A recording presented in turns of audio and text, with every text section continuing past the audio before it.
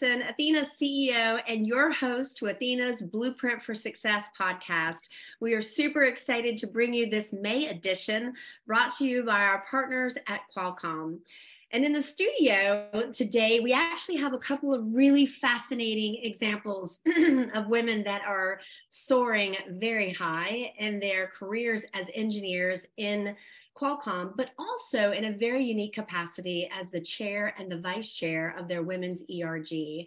I'm so excited to have you both here in the studio. And we decided to take liberties with the podcast, and traditionally we feature one woman in STEM talking about her trials and tribulations throughout her STEM career, but we wanted to kind of spice it up a little bit, seeing as how it's summertime, and also because I had the occasion to work with these women over the years, and they are just spectacular examples of women that are really devoted to lifting up others. And so I just want to welcome both of you, and I appreciate you coming in and taking some time to share your story. Thank you, Holly. Thank you for that wonderful welcome. Looking forward to talking to you. Thank you, Holly. Absolutely. Okay. All right. So let's start with you, Fatima Oguz. Tell us a little bit about your career, how you got introduced to the world of engineering as a director of engineer at Qualcomm, and then talk a little bit about how you would, I guess, guide some of the other women that may be contemplating a career in engineer, but kind of looking around the room, either at the university or in the workforce, and don't see a lot of women. And what might you say to those women that are considering following your career steps? Oh, sure thing. So I have to start by saying that, growing up, math was actually not my favorite subject. In fact, as a kid, I recall in middle school really struggling doing additions and subtractions of these proper and improper fractions. It was very intimidating to me. I found those ratio fraction word problems and prime factorization methods just overwhelming, and it was very hard for me to navigate through all of it. But of course, it was my mother who pulled in my cousin, a very, very skilled mathematician and electrical engineer, to help me out. So it's because of all those tutoring sessions that he worked with me, he helped me discover the joy of math, and he helped me build a confidence, and it really unlocked the potential in this very interesting subject, which then, believe it or not, really led to me just having math become my favorite subject. And I even ended up competing in the regional math competitions in my homeland, which is Bosnia, winning second place back in 1993. Now, I ended up studying computer science, and you might wonder, how did that happen? So math was really the subject that I loved, and I wanted to, that was going to be my major.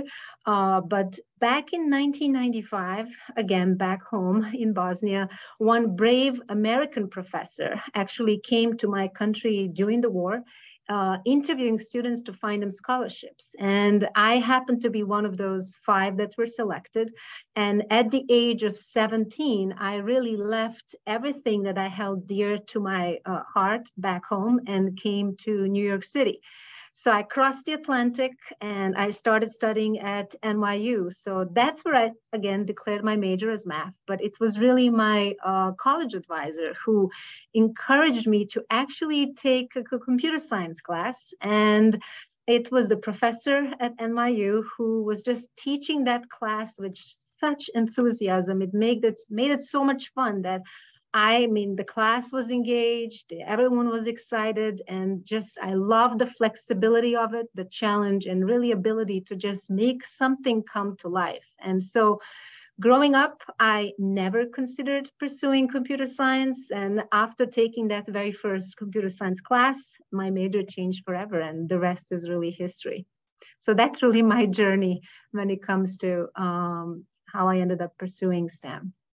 Wow. And it's such a fascinating story for someone who initially wasn't all that jazzed about the world of math, and then to be selected out of a few women or a few other folks. And what an amazing lot you had.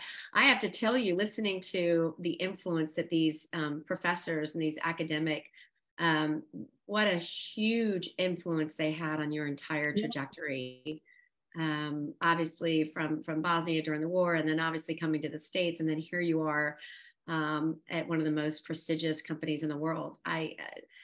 Do you stay in contact with these folks? Do they even know the mark? Actually, unfortunately, both of them passed away. But I did keep in touch with my professor at NYU, and as well as the professor, of course, who came to country while everyone was fleeing the country. This brave man, professor of arts, went right into the war-torn country, and he was on a mission to find students and find them better future. So unfortunately he passed away a couple of years ago as well. What an absolute amazing story. I'm sure you never take that journey for granted, and never take your lot where you could have been otherwise. Yes. I have to ask, so I want to introduce your colleague and your vice chair, Sri Cressy, also a director of engineering at Qualcomm, and tell us a little bit about your background and how you got introduced in the field of electrical engineering. Thanks. Thank you, Holly. Fatima's story always tears me up. It is just such a brave story. Unlike Fatima, I have always loved math. It was probably the only homework that I would always just dedicate my time to. I was, though not an organized person in real life, math was something I was super organized about, couldn't wait to do my homework, and was just on top of it. And lucky for me, my parents are both very STEM oriented. My mom is the first female to get a PhD from her university, from a very reputable university in India, a PhD in physics, no less. And then my dad, studied to be an engineer and has practiced as an engineer. So anytime I was stuck, I had my tutors at home. So I was just I became shameless about math. I just could, I was okay. I was happy. There was nothing that was going to scare me about it. I knew I didn't know it all the time, but I was just happy to work it out. And that just, sort of led me towards and of course, my dad being an engineer, I don't think I wanted to do any, straight math or applied math or anything like that. I thought engineering was a good segue into my interest, and sort of, I think I used to go to my dad's office and really liked that he had a desk, a phone, and all of those things. So I said, right, I'll give him some of that. Mm-hmm. It was definitely a tough field, and not too many. It was I actually did an electrical engineering degree, a bachelor's from Georgia Tech, and a very tough school, tough to be one of, again, very few women in the EE field. Pushed through, landed my job at Qualcomm several years ago, and really, I think you said what is something that I would, impart to the next, to people who might be interested in this field is, to go with it, to go with your gut. Like if you're going to pick it, if you like it and you pick it, then just trust that you are good at it. And just have that confidence. And yes, it's not going to be easy. Nothing is. And people get excited to get into some XYZ college, but then it's tough once you're in. The same way people are excited to get a job, but it's tough when you get in. And every few years there's always a challenge or two, and that is how we learn and grow and develop the skill that we need to just stick with it, be courageous with it. I know I joined as an engineer. I know I did the career as an engineer, but it took me about 15 years in my career to come to the realization that this is what I wanted to do, which sounds really odd, because ever since I became an engineer, for about the first 15 years of my career, I thought I came into the wrong place and, at the wrong time. And, I just cannot believe it took me that long. Better late than never, sure. But, I did get the realization. And when I got the realization that, oh my gosh, this is what I want to be doing, I really, truly, truly, like it. I just rose like consistently, like every few years, I just started getting those promotes. It was nothing I was trying for necessarily or aiming for. It is just that shift that I did. I said, right, this is what I want. This is what I want to be doing. I am where I want to be. And as soon as I said that in my head, every few years, I just boom, boom, boom, boom, boom. So then, 10 years after that, I was like, oh, I just needed to believe in myself and trust myself. And yeah, exactly. Boy, did I, feel silly, but it's okay. Better late than never is still a very, very good story. But if people are good in science, if people are good in math, then you're just good, man. You're just, you're good to go.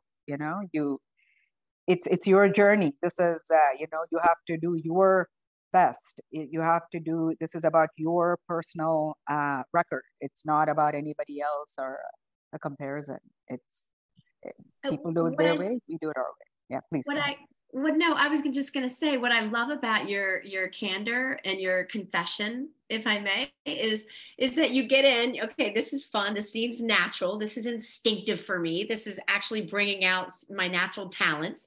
Let me see if within those talents, this environment is conducive for that. Am I going to be in a place where I can shine? Am I going to be in a place where my talents are totally, valued? And through those experiences, you get kicked and maybe you get tripped and maybe you get lifted and then maybe you get a fist bump here. And through all of that, you get to the other side of it and go, you know what? All things said and done, this is exactly what I'm supposed to be doing with my life and my talents. And it took you 15 years. And heck, maybe it'll take other people longer. Maybe it'll take less than that time. But the point is, enjoy the journey, enjoy the ebb and flow, the twists and turns, the pushback, the support, whatever life throws at you. But if you know that this is what you're good at and what you enjoy, then stay the course. Stay the course and trust it. Trust you, Yeah. Talk about trust. Let's unpack that little package. What do you say? What do you say to that counsel, Fatima? Oh my God. It's amazing how one needs to be grateful of the people that you encounter in your life, right? I was set to study math, and that was it.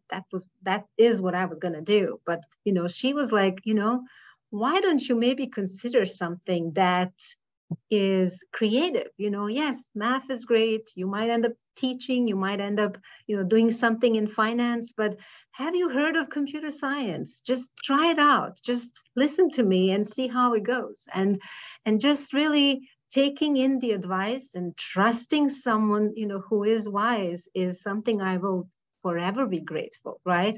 It's very unfortunate, but computer science is not really referred as a very creative major. Often people think that, okay, you're just kind of sitting in some cubicle doing your coding and analytics, but it's really far from it. And going back to your question earlier, Holly, that I never really answered, right? What advice would I want to give to audience who are interested in pursuing STEM? And I'm going to be focused around computer science here, right? I really would like audience to know that computer science is not just about the coding and analytics. These are just the tools that, computer scientists use to make things come to life. But we spend a lot of time thinking through the problems, coming up with the solutions, right, that are very unique. There are many ways to solve a given problem, right? And with a degree in a computer science, you basically work on a number of different projects where you have to really stretch your imagination.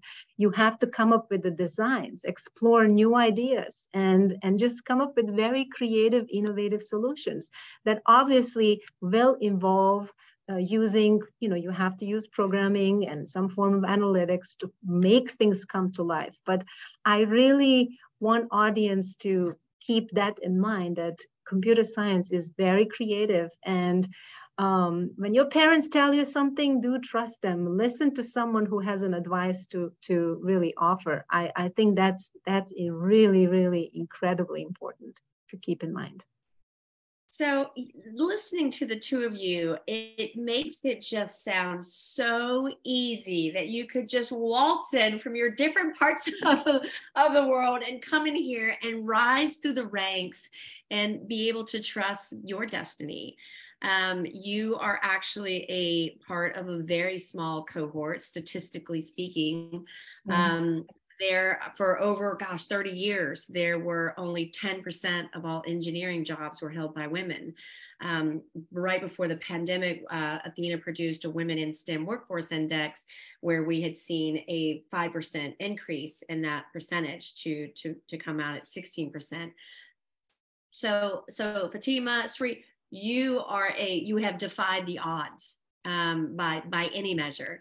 And so it's particularly interesting to see that the two of you stand in the roles as chair and vice chair of the board of Q Women, which is Qualcomm's employee resource group. So you talk about, some of the principles and the values that you bring in your leadership that obviously have escorted you in your very successful career journey, which is trust and being creative. That those have definitely served you well.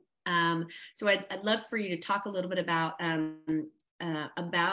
Q Women, the ERG, your vision for this group, and what you hope to do in terms of lifting up other women that maybe aren't yet there in terms of exploiting their inner creative juice, being able to latch onto that trust concept that is so important, that inner trust, that inner knowing, and then the environment that you work within.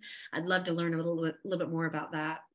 So maybe I can very briefly touch upon, what exactly is our mission statement here, and then I'll just kind of hand it off to Sri and to take it from there. But Qualcomm Women is the largest employee network here at Qualcomm that we have.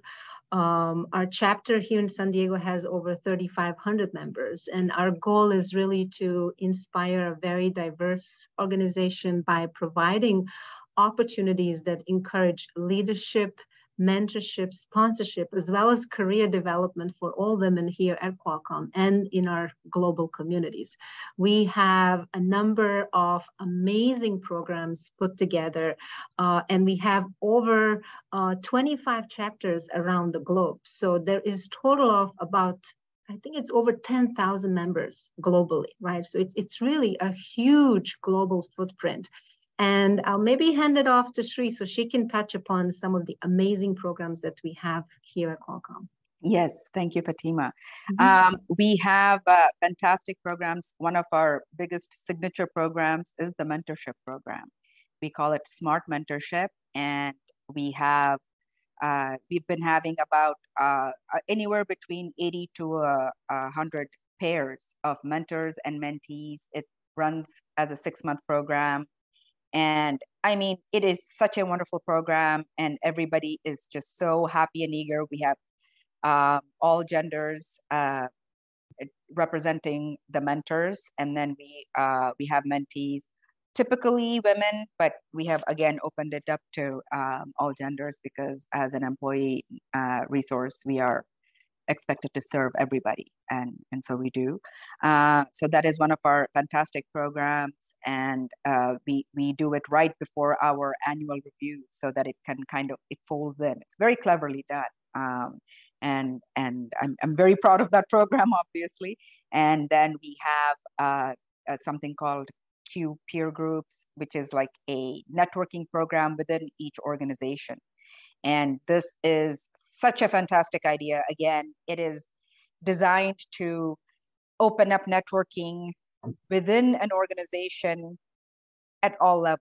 And that is so important because so many times we get to just be siloed in our teams, working just with just the reach of the team and only that, and not really understanding or really taking the time to get to know some of these other teams within the same organization. So this peer group that was invented by Fatima's and my boss. Very excited to give her the props for that. We basically took this program and we made it company wide. We have, what is it, Fatima? About 18 or 19 peer groups now across across Qualcomm. Yep. And it is a fantastic program that runs. And we have several more. We have some new programs coming up. We're looking to have a sponsorship program where we really make a concerted effort to build leaders, that next level of leadership. And we have, so we have several programs. I could probably do lean in circles. We do a lot of outreach, as we reach out to you, Holly and Athena, and other organizations as well. And male allyship, right? The new program. Male allyship is also a new program, which we are, it takes a village, and it's shaping up, but as you are aware, Holly, it's a very interesting and exciting program that we are really trying to, help take off. So, and really inspire that next level of leaders, and by leaders, I mean, people, employees who are interested in this, in these causes, in this, and kind of move people a little bit to say, this is important, and men, women, all genders alike, to say, let's band together, let's see what we can do different, because gosh, we expect it to be, like you were saying, Holly, 15-16%. We were expecting to do better. And why is this not working? And where can we help? And what can we do? Are all our efforts panning into exact results? We don't know. We're trying. We do metrics. Fatima says, what is it, Fatima? What gets measured gets done. There you go. What gets measured gets done. So we do measure, and we do try to measure. And, maybe it's helping, maybe it's not, but not doing anything is not an option. Absolutely. And I have to commend both of you. You're, as directors, as executives inside, a global enterprise, a multi-billion-dollar company, and to have risen through the ranks, and then to be models. You talk about leadership. It's not a title, right? It's a responsibility to lift up others, right? To optimize the most amount of talent within your entire team, your business unit, your colleagues, your employee population. And the fact that both of you, outside of your full-time day job, overseeing engineering, are also taking on these posts as the chair and vice chair of this. We call them, we call them employee resource groups. A lot of people are calling them BRG, business resource group, because in effect, they are the voice of the customer. And we can look to a lot of instances where women are not actually considered or factored into use cases for a lot of products. I'm not going to mention any of those, but where women aren't actually on the product development team, where they're not actually, their persona and their use case is not represented when you're developing new products and new services, then you've completely wiped out an entire market segment when you don't bring in the woman's perspective. So I'd love to talk a little bit about in terms of the voice of the customer, right? And that element of this professional growth, leadership development, mentorship, sponsorship. I mean, it also is a powerful vehicle for Qualcomm internally. Yeah, no question about it. One thing that Shri and I are trying to make it happen at Qualcomm Women Employee Network is really convert this employee resource group to a business resource group. We actually have come to know, and probably audience might already be familiar with this, something called 4C model, which is a model that's put together by Dr.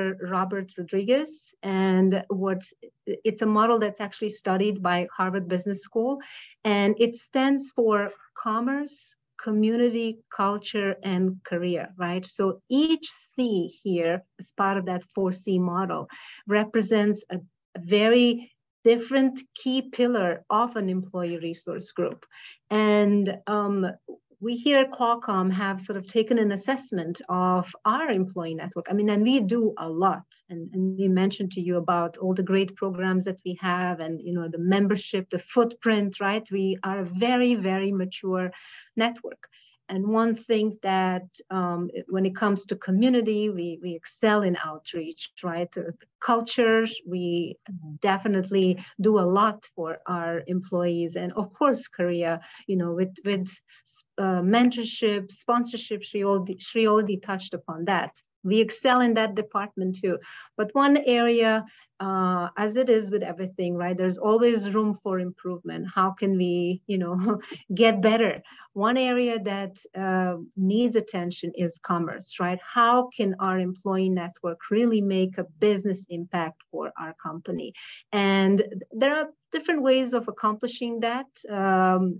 An example would be, you know, the consumer insight, right? Or patenting, right? How can we basically increase female representation in patenting space? And we are already looking into, you know, having some program, in addition to all the programs that Sri talked about, having a new program that would really help us out. Qualcomm has something called a Snapdragon, oh my God, Sri, name escapes me, Insider? Yeah, Snapdragon program. Right. So we're trying to see how can we basically tap into this vast network, membership network that we have that will help Qualcomm's business when it comes to the Snapdragon, Insider program. You know, market penetration, right? Let's find ways so that our employee network can really make a difference and really help companies' business goals and key initiatives. Is there anything else, maybe, Sri, that I missed to kind of address here? I mean, we are going to continue along that path and reach out and see where it is we can really get that traction for becoming a serious business resource group. Yep. So, yeah. Well, it's really fascinating because, as you mentioned earlier, you've got 10,000 members globally. I mean, it's such an incredible resource, and you're already organized. You obviously have strong leadership that is leading it. So why not extract all of the power that's contained within that group? And it's interesting because when you do have that voice, whatever the resource group is, I mean, it's doubling down on your business, on the business opportunities. And that's the whole premise of having the diversity so that you grow market share, you enhance market penetration, and you have much more market share. And it's interesting because so many people feel like the affinity groups can sometimes be construed as creating all these subdivisions, but in effect, they are the voice of the customer. So it's not really a division or an exclusion, but rather a focus group, right? On how are we treating people internally and how are we serving people that look like us outside of these, four walls or these 25 stories. But the idea is that, again, it's better for business. It's better for communities. And it's way better for the entire employee population. Yeah, absolutely, Holly. I mean, study after study shows that with increased gender diversity, EBIT margin, as well as the economic profit margin increases. There is no question. There is solid data to back that up. So yeah, of course, we should not be questioning what, employee networks are designed for and why gender diversity really matters. I have to say that listening to the two of you, and this sounds like a full-time job, and the idea that you're doing this on a volunteer basis is just speaks volume to both of your commitment, your devotion, and your leadership. So I want to acknowledge that, and I want to just really, I respect you on so many levels. I want to, just as we wrap up our podcast, I would love to have both of you kind of share what your vision is, or what you kind of see on the horizon. We know that we've come out of this pandemic. It's been officially, the record tracking is underway. Talk a little about what you think as we recover from the she-cession and the recession and all of the implications that the COVID caused, and what you see on the horizon as women want to re-enter the workforce, and then contemplating joining the STEM economy. Okay, maybe I'll let Shri go first this time. Go ahead, Shri, and I'll take. Sure. I have been reading a lot of articles that have been coming my way regarding how there's a little bit of, I want to use my words carefully, but DEI is not getting the push that it needs. And kind of the opposite might be happening. And I am cautiously looking out for that, and seeing and trying to understand why that is happening, and how to sort of figure out a path to protecting. I think that all said and done, no one can control COVID or what is happening out there, but what is it that we can do?